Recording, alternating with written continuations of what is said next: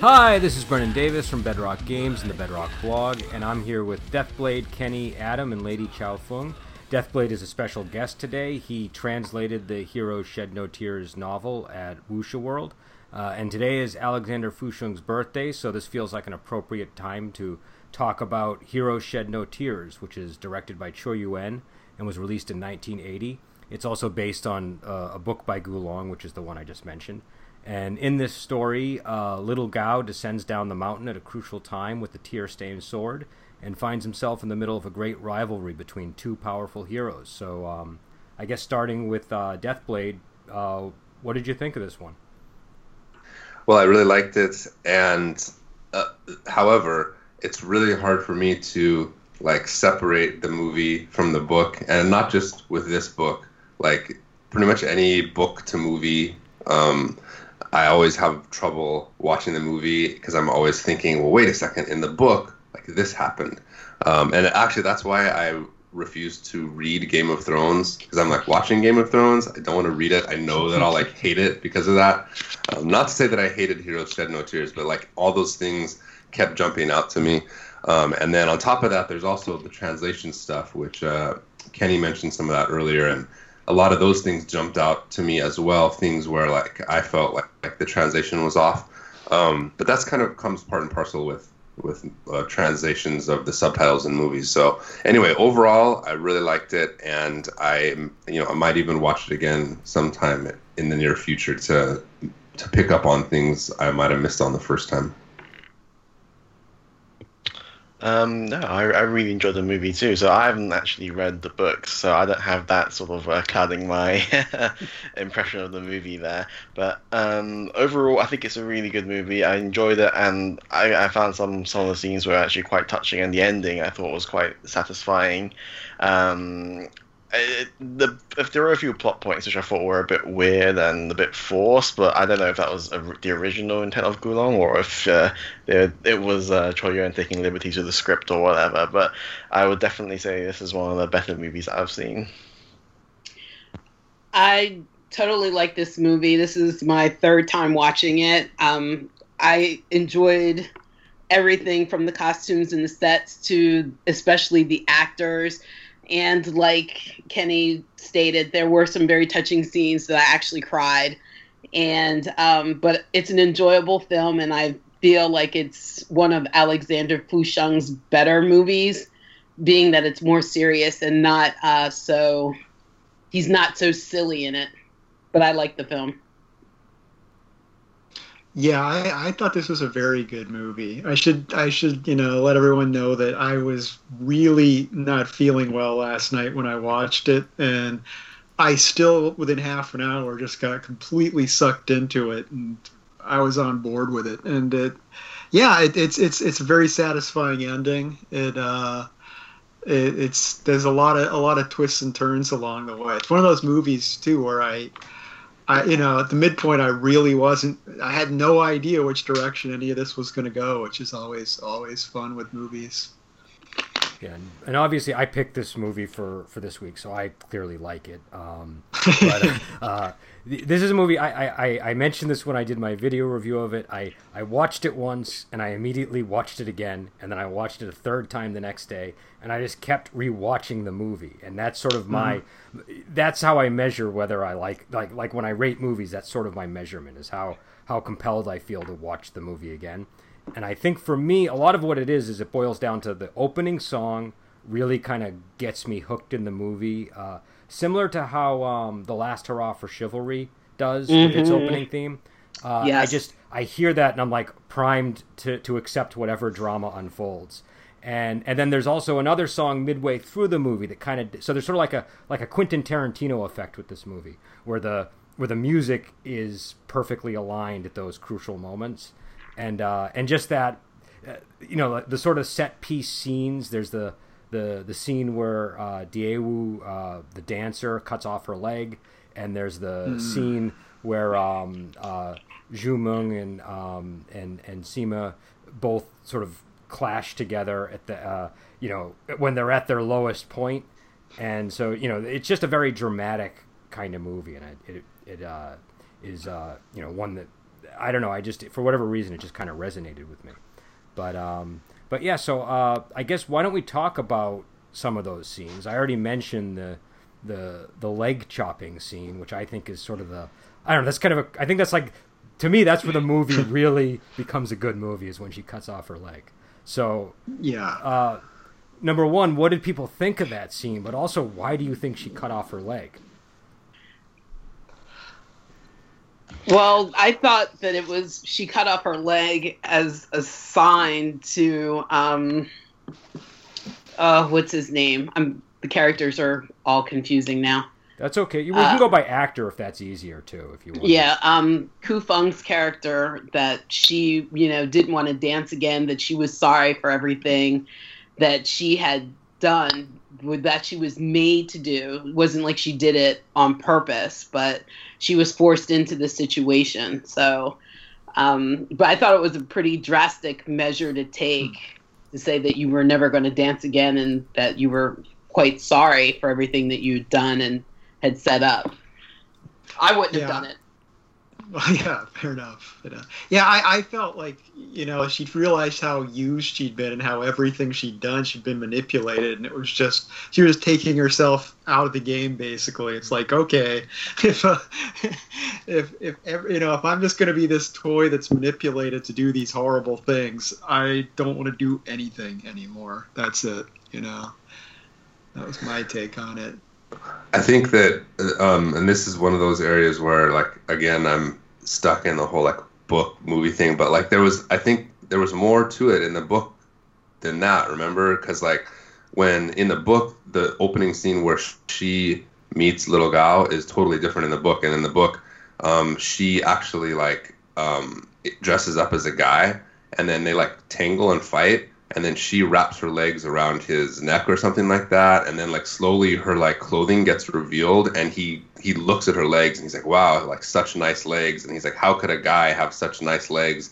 And then eventually it gets revealed that she's not a guy, and then beyond that, the whole scene between them, like, falling in love with each other in the movie was, like, literally they were like, hey, look at the moon, well, that's cool, all right, see you later, and then they're, like, totally in love.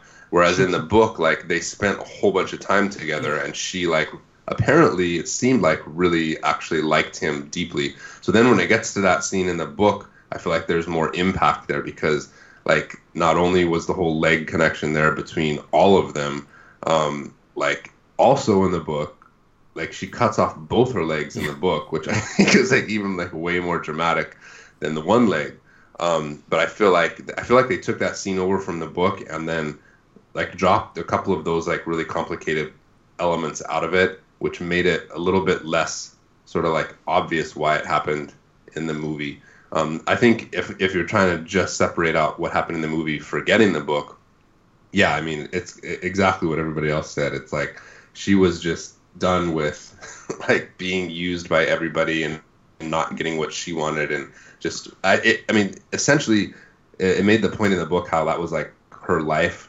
And she was essentially committing suicide, even though she wasn't literally taking her own life. She was basically making it so that she couldn't live, because she lived to dance. And so when she cut off her legs, she could never dance ever again. And that was really the end of her life. It just makes you think of Careless Whispers.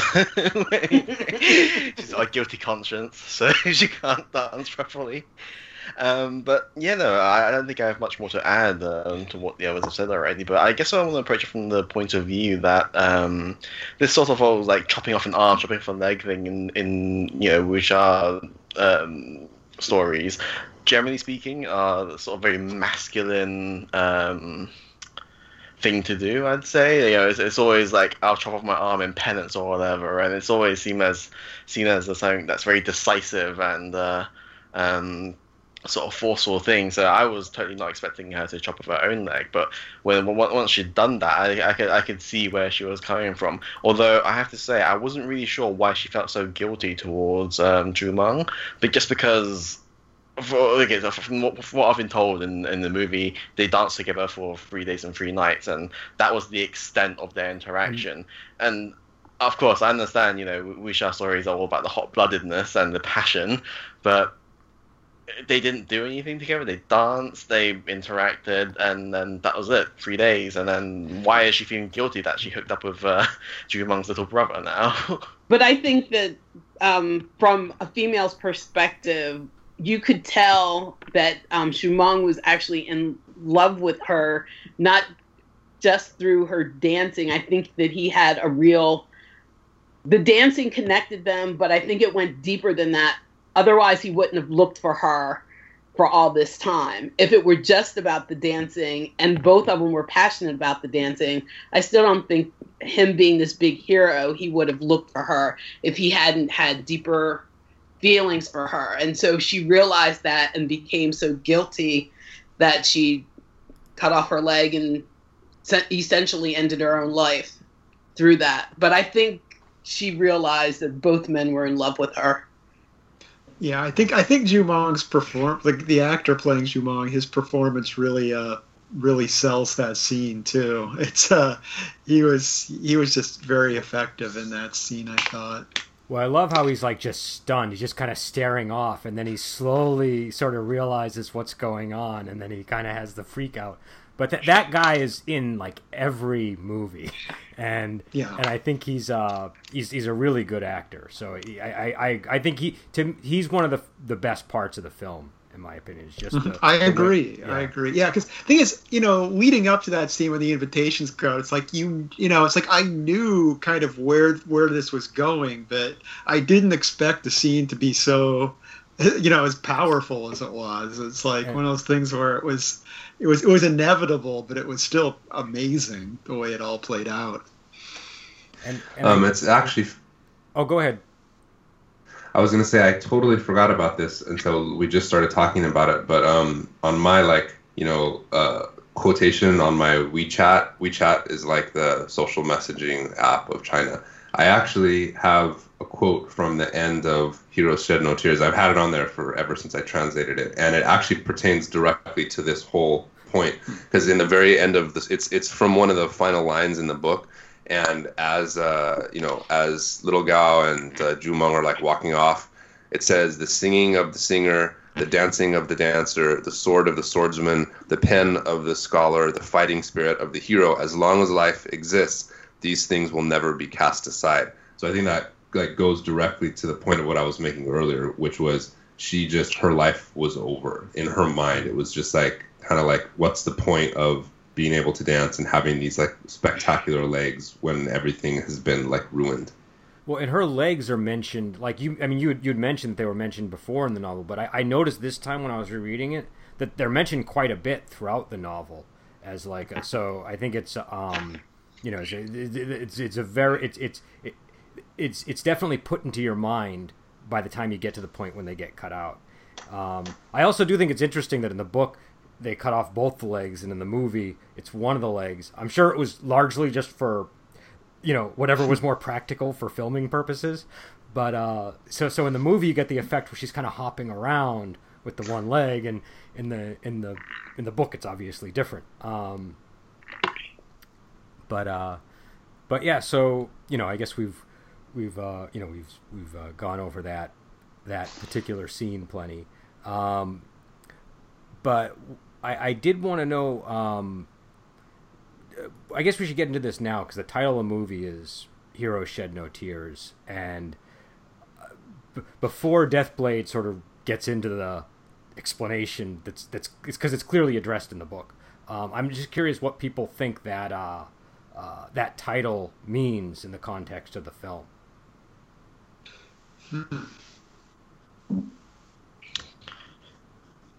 I haven't actually given it much thought. I feel like it's as close to a sort of a traditional saying as you can get, but I never really think about how it would apply into this story. I mean, I guess we everybody in the movie, I guess with the exception of I can't remember the purple guy's name. My mind's gone blank. Oh, Dong Lai. Oh yeah, of course, Dong Lai, and everybody in the movie sort of seems very heroic. I mean, Ju Meng and Sima, Chao Chun, they were all very heroic people, and then even like Gao Zhenfei was really, they were all the sort of the epitome of sort of martial hero type characters, and they've all been through a lot throughout the movie. I mean, Sima Qiaoshun came back to find his whole family committed suicide in front of him. He was very stoic about it. Like, I mean, you could tell he was like broken on the inside, but he didn't cry about it. He didn't wail or anything. He just sort of calmly walks up to Dong Lai and just questions him before breaking out into a fight scene with him. So and Zhu Meng, he's been searching for the woman of the love of his life, for God knows how long. And the final reunion, she chops off her own leg and hands it to him before crawling away. And he other than being stunned for most of it, he didn't cry at all there, but. I don't know. It surely can't be that simple. So I'll let Jeremy go and explain why the title was pertinent. Well, I mean, okay. I think you're right, Brendan, that it was clearly addressed, but I don't think it was clearly explained, though. Like, I feel like it's open to interpretation, because, well, I mean, there's so many elements that play into it. First of all, the surface element of, like, heroes shed no tears, like the big fighting guys don't cry.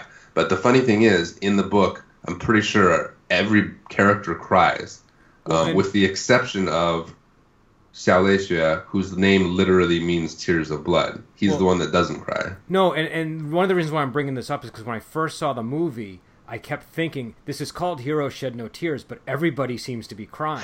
And so go on. But I think, I think you're right on that. I mean, but interestingly, in the book, it never actually says that they're crying. What it'll say like, it looks like something was going down his cheeks that seemed like it might be a tear, but no one would ever know, or like things like that. So it was like really vague, but it was clear from the context they were crying.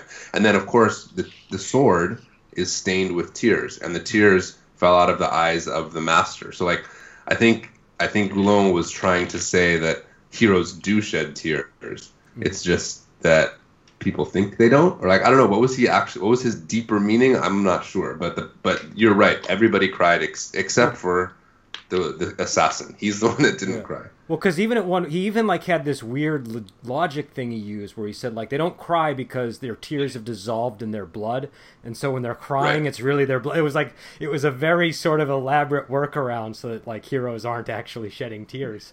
But yeah, it was because I think that's one reading. I think another reading is that no, they don't shed tears; they shed blood. They kill instead of cry, which is maybe another way to look at it. But you dealt with the original language of it, so I thought you probably have a better handle on.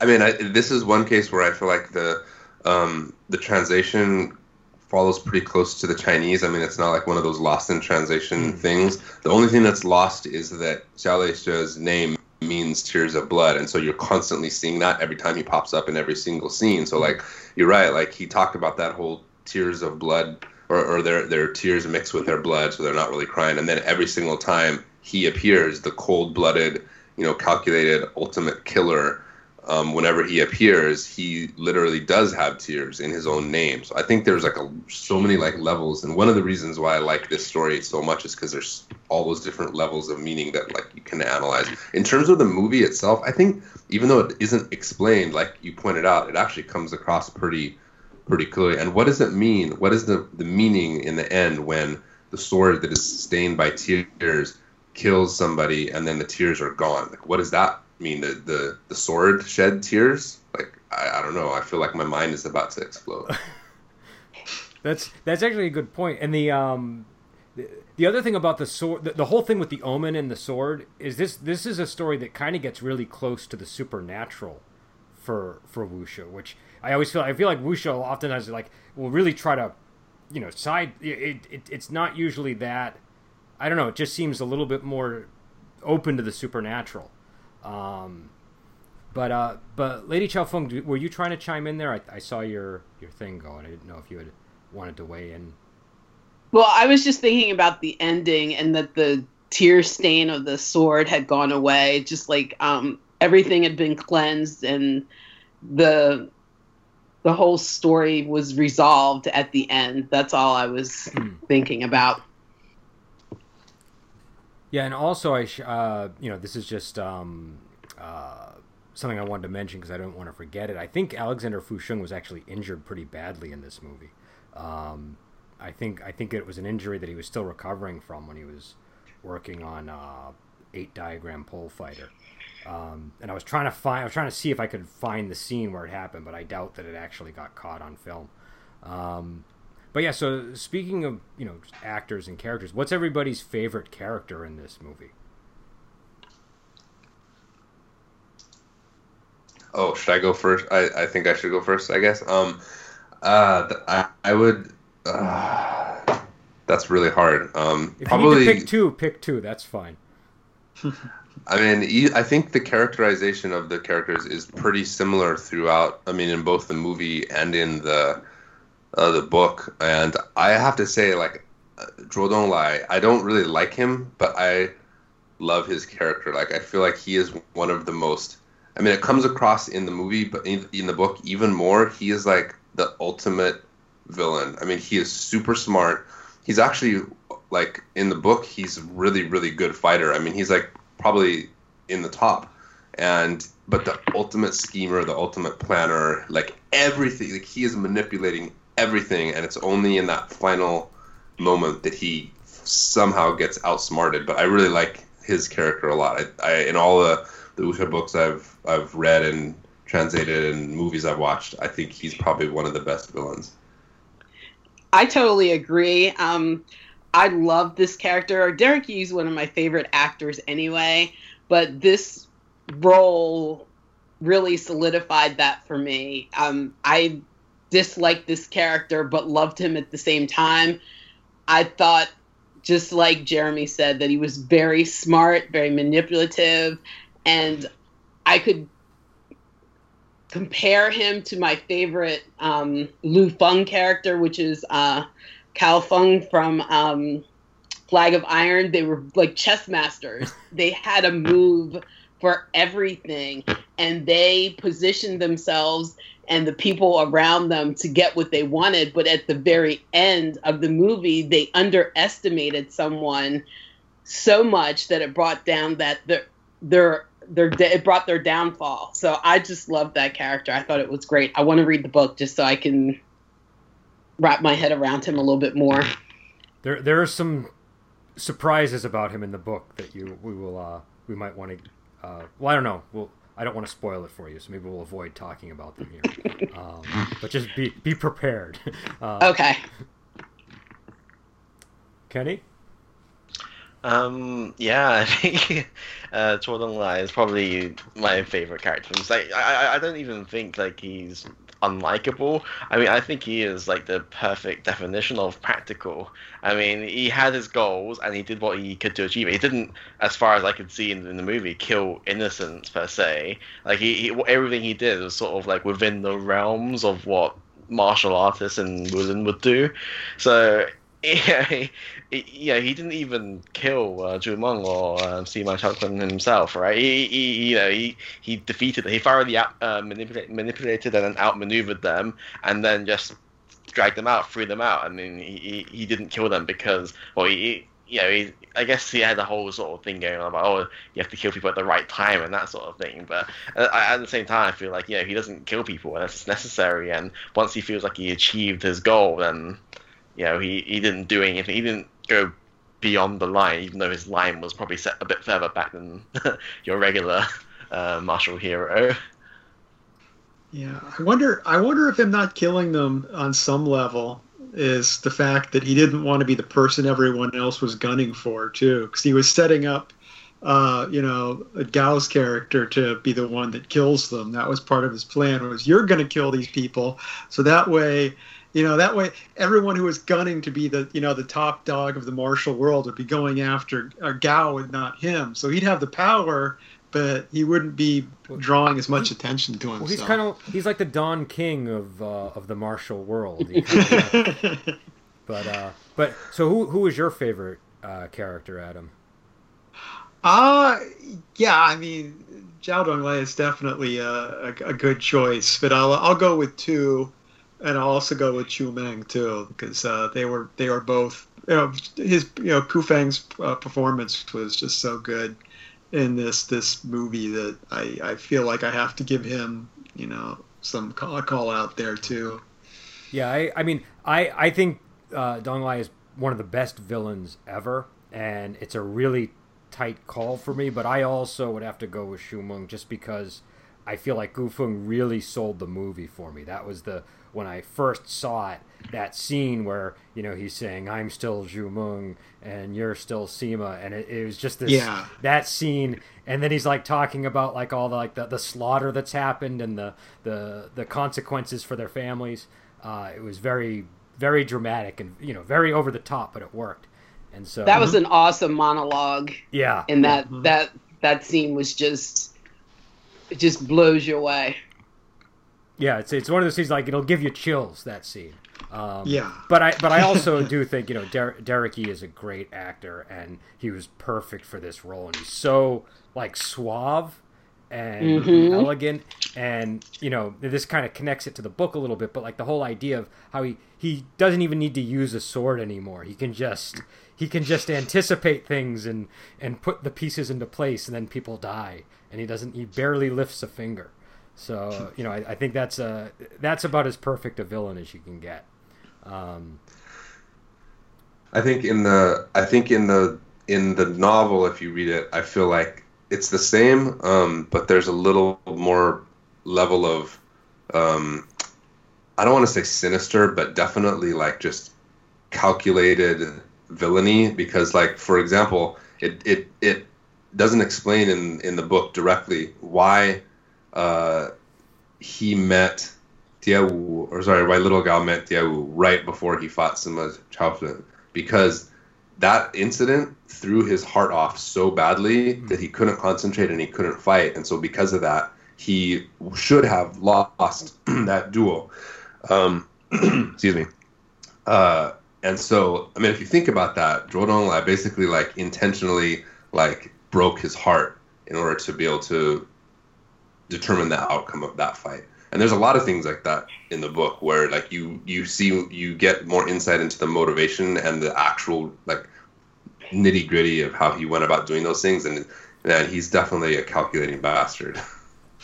Yeah, no, and I agree with you. In the movie, it kind of flies over that a little bit fast, and so it doesn't. In the book, it's more apparent what's going on there, and it kind of reminds me of sort of like boxers psyching each other out before a fight, like it's that kind of a thing. But one thing I did want to get at is the character of Sima Chaochun. What did people think of him? I didn't have a strong opinion of him, to be honest. I mean, he was kind of, he gets kind of introduced at the beginning. He's a really good fighter, but he's not all that bright, and I think that would kind of remain my impression for most of the movie. I mean, he has the great scene at the end we've already talked about where they're both at their low point, but yeah, I don't know. He didn't make a huge impression on me, to be honest. I thought it was a very sympathetic character, just because he's worked. He's obviously worked very hard for his life. He's attained all of these excellent martial skills. He's got a family. He's the head of 39. Escort agencies, and everyone respects him as a person. And he is a genuinely nice person. And with the downside of that, he's not really that bright, which is why he found someone who could think on it, on his behalf to help him manage his people and keep him in check and all that. But as with these sort of things, when you get to a position of too great power, then you start getting undermined from people who want to take over, right? Which is what happened to him. And I can't help but think, like, if he wasn't as successful, if he wasn't like a leader in the sort of martial world, then maybe his family wouldn't have had to commit suicide, and he wouldn't have had to start a conflict with Jumong and the Brave Lions, or I think I can't remember what they're called. With the clan there, and a lot of the tragedy in the movie could have been avoided in some way, but we talked about the monologue, and I feel like that both Jumong and Sima and Xiaochun could have been very good friends if they had a chance to sit down at a table and share a cup of wine or something, but because of someone instigating fanning the flames from behind the scenes there, they never got the chance, and I think it's just a bit of a shame that everything turned out the way it did for him, because I felt like he deserved the success that he had.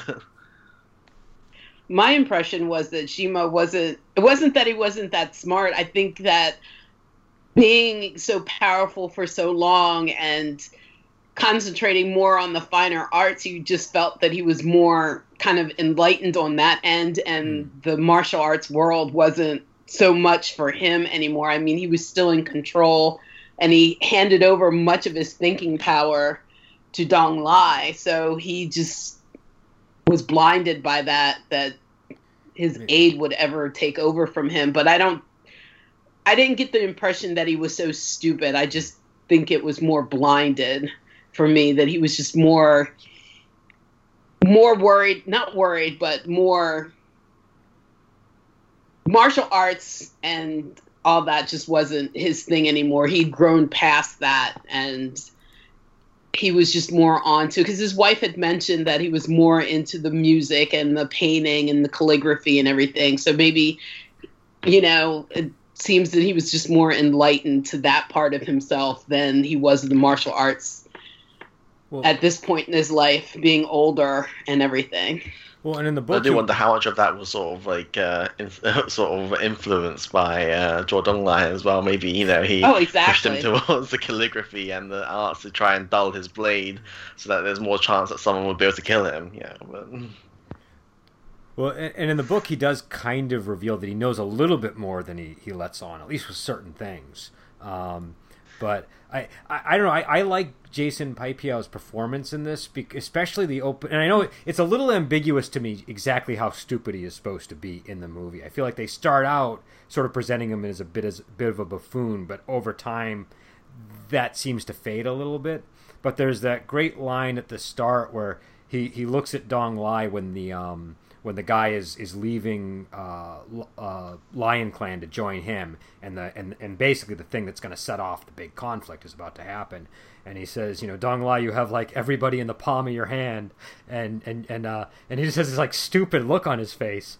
I don't know. I really like that moment in the movie.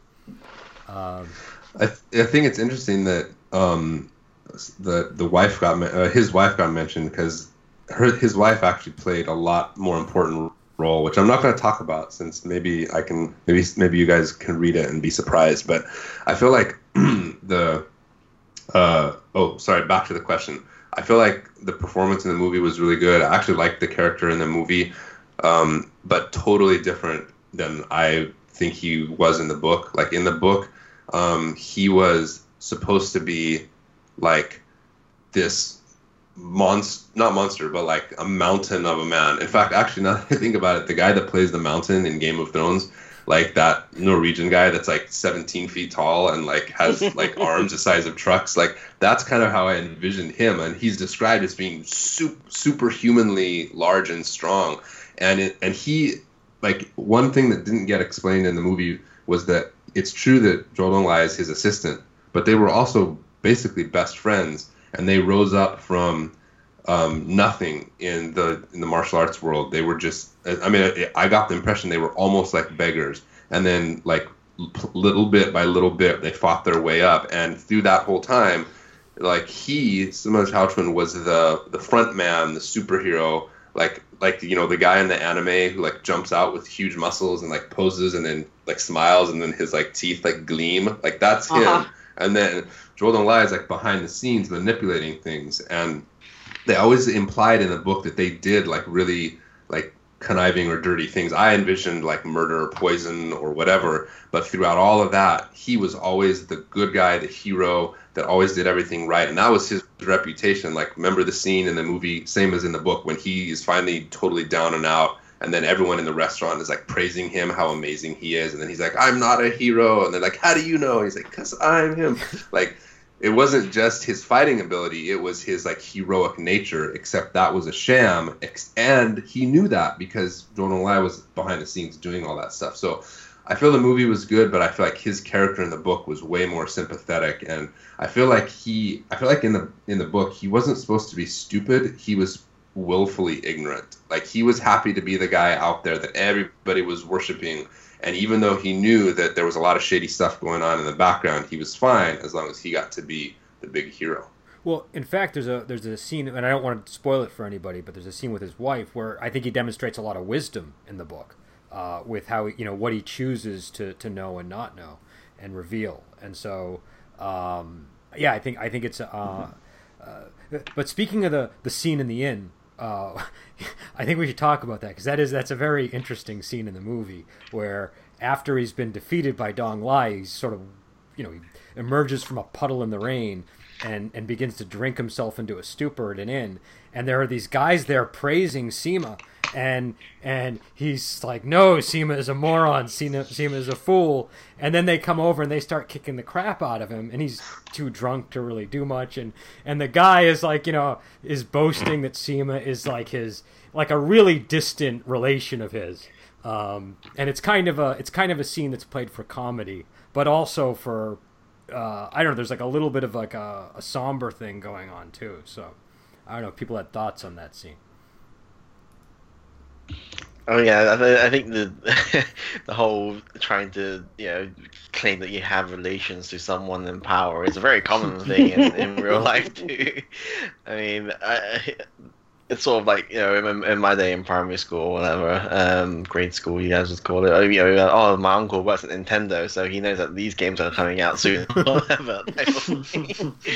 But it's like I know I enjoyed that scene. I mean, it showed that the realization has fully hit Sima at that point in time that he's been completely used and now cast aside. To be fair, I'm even surprised that he had money on him to go get wine and food. I mean, he was still wearing the same clothes that he got kicked out in, and I'm presuming he's still like severely wounded because from the fight scene prior, he'd been stabbed in the thigh a few times, slashed across the back, and stabbed in the chest. And apparently after you lie in the puddle for a while, that's all good, and you can just go straight to an inn and start drinking yourself. But I really enjoyed that, and and it's just a contrast, like what a person's reputation and what they actually are can be, the difference between heaven and earth there. So that scene highlighted that quite well for me. It also shows that people see you differently than you see yourself.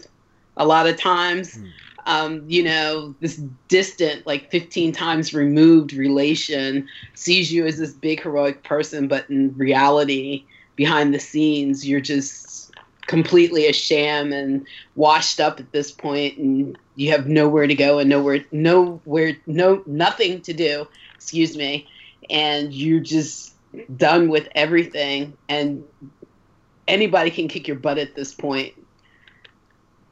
And when they're singing his praises in the end, they are kind of painting the image that Jeremy just painted of him. So it's kind of an interesting contrast. I'm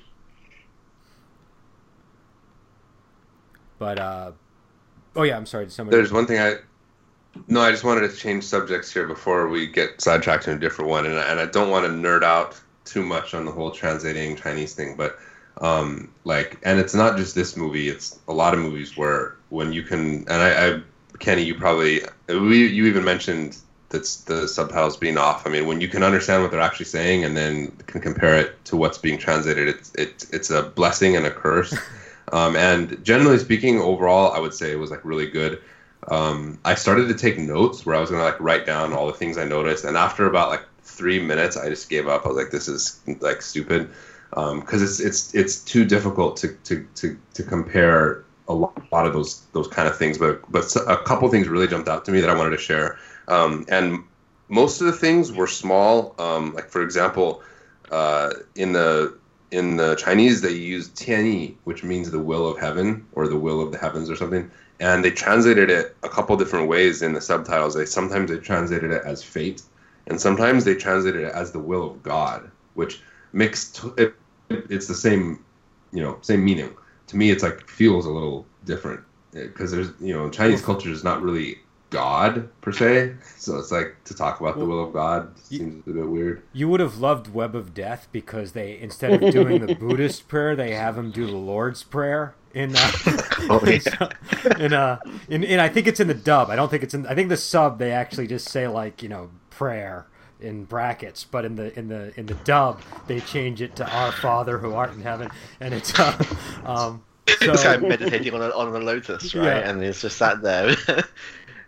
So yeah, I think changing it to God is actually very confusing because I remember the first time I encountered the idea of heaven in a movie. They translated it in that way. They translated it as God, and it kind of threw me off, and it took me a while to get what they were saying. The other one, sorry, little baby Deathblade has appeared. I'm going to give him some milk. He just woke up. The other one that I was going to mention, which this was actually kind of in my opinion, a big one, was how they didn't translate Jianghu in the subtitles. Jianghu came up a lot in the. Here you go. Want some milk? Okay, have some milk. In the subtitles, they just translated it as the world. So, like, the general sort of, like, idea still came across, but in my opinion, we all know that Jianghu is, like, the sort of, like, underworld martial arts and beyond martial arts, just the whole, like, that society, which is separate from the world. Mm-hmm. So everywhere in the movie where they talk about the world, like, where he says, XYZ is in the world. Like, how can you? There's a scene when the guy with the spear, I forget what his name is, Sun Qing or something. I forget. Remember, they in the very beginning of the movie, the guy with the spear, they fight him, and he says something like, "How can you trust people in the world?" Well, in Chinese, he says, "How can you trust people in Jianghu?" Which makes way more sense than "How can you trust people in the world?" And that was something that I really felt like kind of. I mean, I understand why they did it back in the 80s and nobody knew what Jianghu was and nobody knew what the martial arts world was, and so it would have been kind of confusing. But nowadays, now that we all know a lot more about those things, I feel like that would have made a lot more sense to have Jianghu, or at least the martial world, or something like that, which incidentally, Wulin was also in the dialogue multiple times, and they just translated it as the world or something else like that. So I feel like that kind of changed the flavor of a lot of the underlying messages that were coming across. Well, and I think that character's name was Sun Tong, if I'm not mistaken. Yeah, you're right. But yeah, no, I think that's significant because this is a movie that I think it really paints a picture of the Jianghu. It's like you get a real sense that this is a place populated by these characters from the martial underworld, and it's so yeah, that would I think actually change how the movie feels if they did it as martial world instead of world or Jianghu. But yeah, so did you have any other observations on the translation?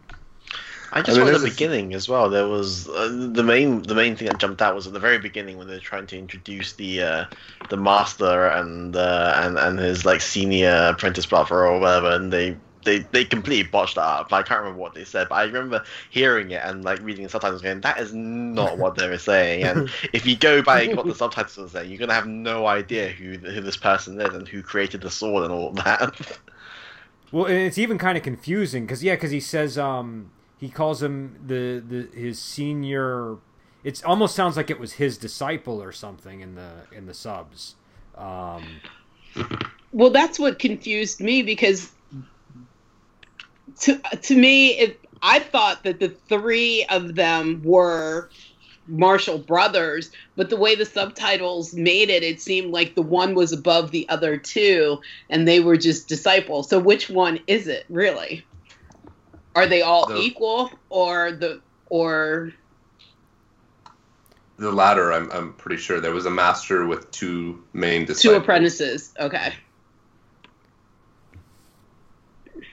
Oh, but I thought it was I thought they were all Marshall brothers, and then the one that created the sword was the senior, and then the one that was doped up on opium was the second one, and then the master who stayed in the mountain was the third.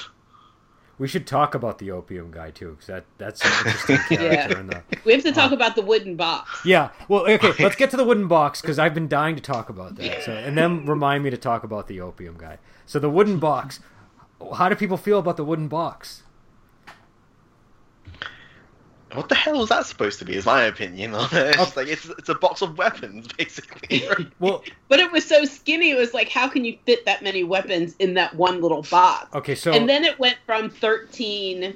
In one scene, it has the essence of 13 weapons, and then in another scene, it was 39. So that was confusing. I think in the book they said something like the essence of 13 weapons, but you can combine that to make 30. I forget it. I think there were two numbers thrown around, but my reading of it is a box, and in the box are a bunch of gears and like raw parts that you can use to make a bunch of different weapons. So I'm imagining there might be like sword hilts in there and blades and various things that can be very quickly put together to make the exact weapon you need for the moment, but you have to be super good at manipulating the box, and so it takes a certain degree of genius to do it.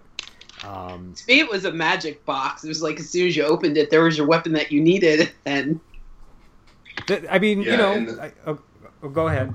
In the book, it goes into more detail, like you just explained, and it's not very well explained in the book either. But my impression was that, like you said, there's a bunch of different parts, and one thing he did make clear, Xiao, which.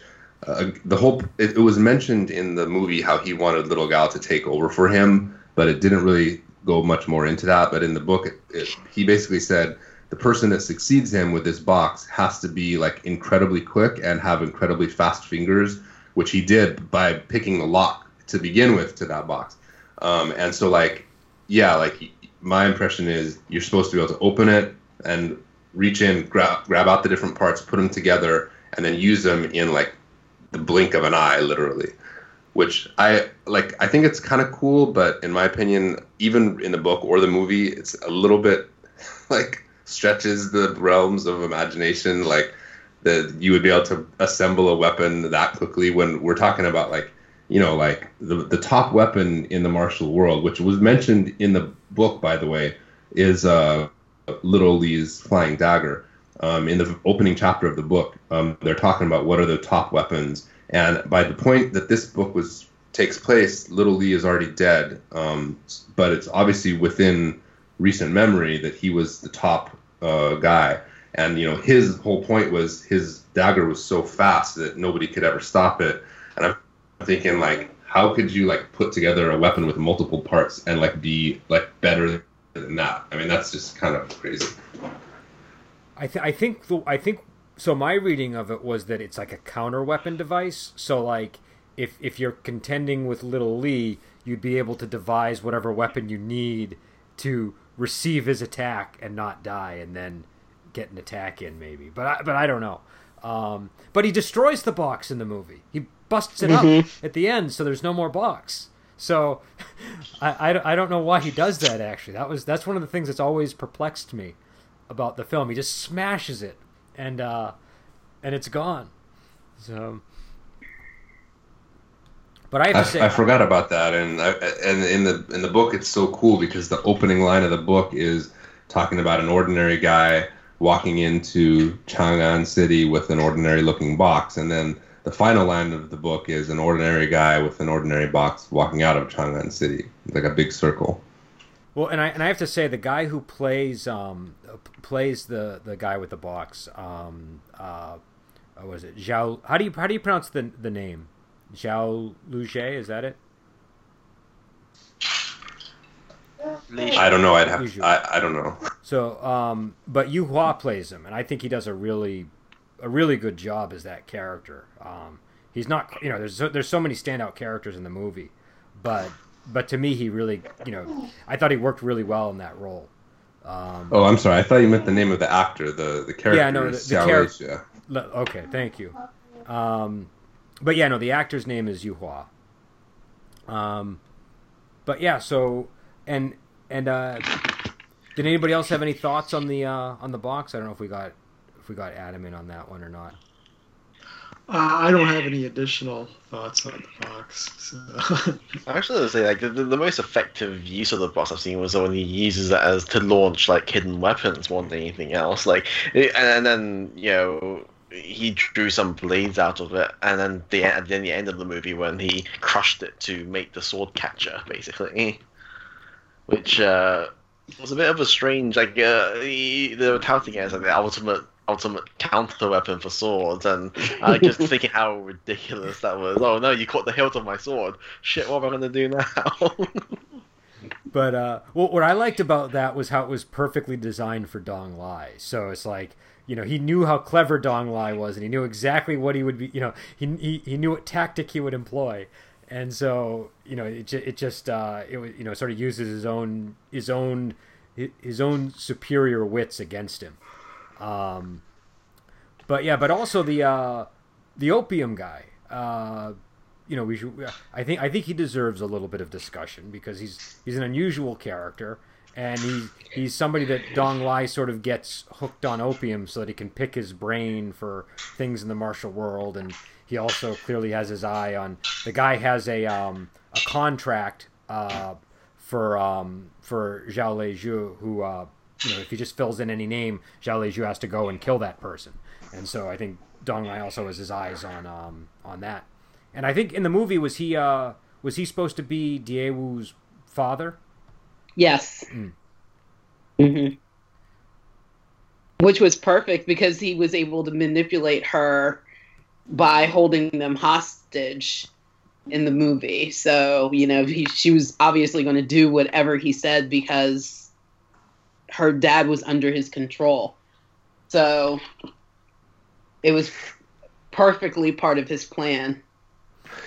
I feel like he was one of the other characters that was the biggest deviation from the book, and without going too much into it, in the book he was a genius like martial artist whose martial arts had been crippled. So basically, Zhou Donglai he didn't have to do anything. He could just keep him hostage, and then they used opium, but in the book it was other tactics to not like keep him captive, but to please him while he provided all that information. So I feel like they deviated. I think it totally worked in the movie, but definitely a big change from the book. Anyone else? I don't know. I think he seems like a character who's seen through all the wind and waves of the martial world already, and he's just so tired of everything. And the fact that opium exists, in the movie as an out for him, you can sort of see why he's so eager to get out of it. I mean, if everybody who sort of grows to that age from the martial world has seen through all these death, loved ones dying, people chopping their legs off in front of them. I mean, you can probably guess that he probably has some severe form of PTSD or something at that point. Right? Well, and like Deathblade was saying, that there's references to characters from other Gulong stories, so he does exist in this broader world of Gulong, where certainly a lot of crazy stuff has happened. And Gulong stories tend to be quite on the darker end of the spectrum as well, on the how vicious human beings can be, and how killing people is just basically an everyday occurrence type of thing.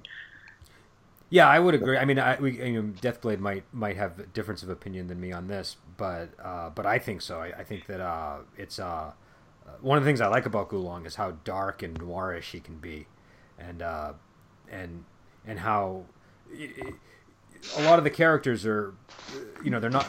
So many of the characters that populate the story seem really sketchy, and but interesting. So they're very human, is what I'd say, and they're not necessarily like larger than life type characters. They're always like people you could probably find, in all walks of life, in any part of the world, right? Yeah, but they feel like people from the wrong side of the tracks. That's what I like about them. Oh yeah, I feel like it's like the boxers and the women of the night. It's not the it's not the super pure characters, and so there's something kind of interesting about that. Yeah, and I feel like Gulong's fight scenes, I don't know if you guys only watch the movies, maybe it doesn't come across this way, but in the books, his fight scenes are very, very different than Jin Yong fight scenes.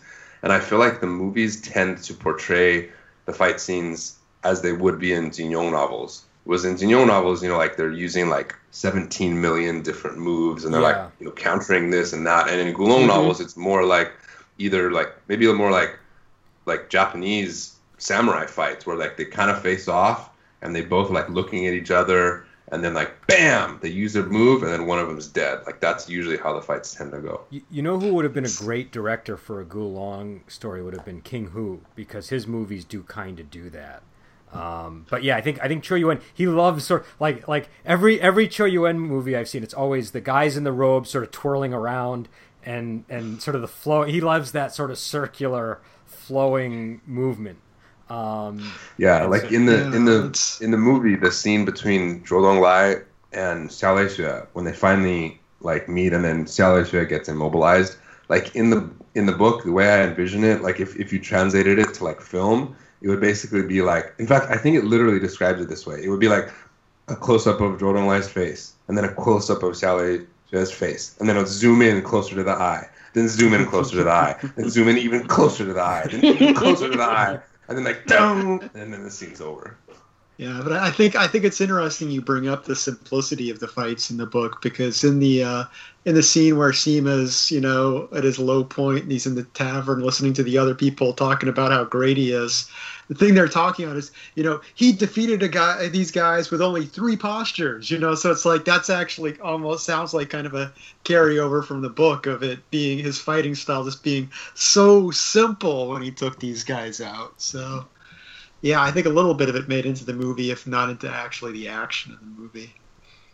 But yeah, so we're coming up on the hour mark, so I think I'm gonna end it shortly here. But did anybody have anything they wanted to add before we head out, in case we overlooked anything? Well, I wanted to point out there's also a comic book version of this, a Hong Kong version that actually went way beyond. I didn't read it. I just like looked at the pictures, but I could tell from the pictures that it goes beyond the ending of the book. And if you're interested, you can track down the Chinese title of the book and do a search on like Baidu or something, and you can pull up images of the comic. It's pretty cool, especially the way they portray the characters. And then on top of that, I'm sorry for people who are only listening, but for those of you, since we're on a video call here, there's actually like I got action figures of the characters. So like this is the guy with the box, Xiao Leixue, and this is Sima Chaochun. He has a really nice hair. And then here's Zhou Donglai, which he has like a Mr. Fantastic gray, like and here's Zhu Meng. He looks like a badass. And then little Gao has like a little ponytail and looks really cute. So the comic is really cool. I really wish it would get translated into English. Probably not, but you can search the images. They're pretty neat. Anyone else? All right, so that the name of the movie is Heroes Shed No Tears. It's a 1980 Cho Yuen film, and again, it's Alexander Fusheng's birthday, so he's one of the stars of the film. Film also stars Ku Feng and Derek Yee, and I think it's a magnificent movie. It's worth checking out. Unfortunately, this is one that is not available on Prime, so if you want to see it, you will have to get the DVD. And next week we're going to be on. I think we're going to do Heaven and Hell, which I'm really looking forward to. So we'll be on to talk about that. And until then, we will talk to you later.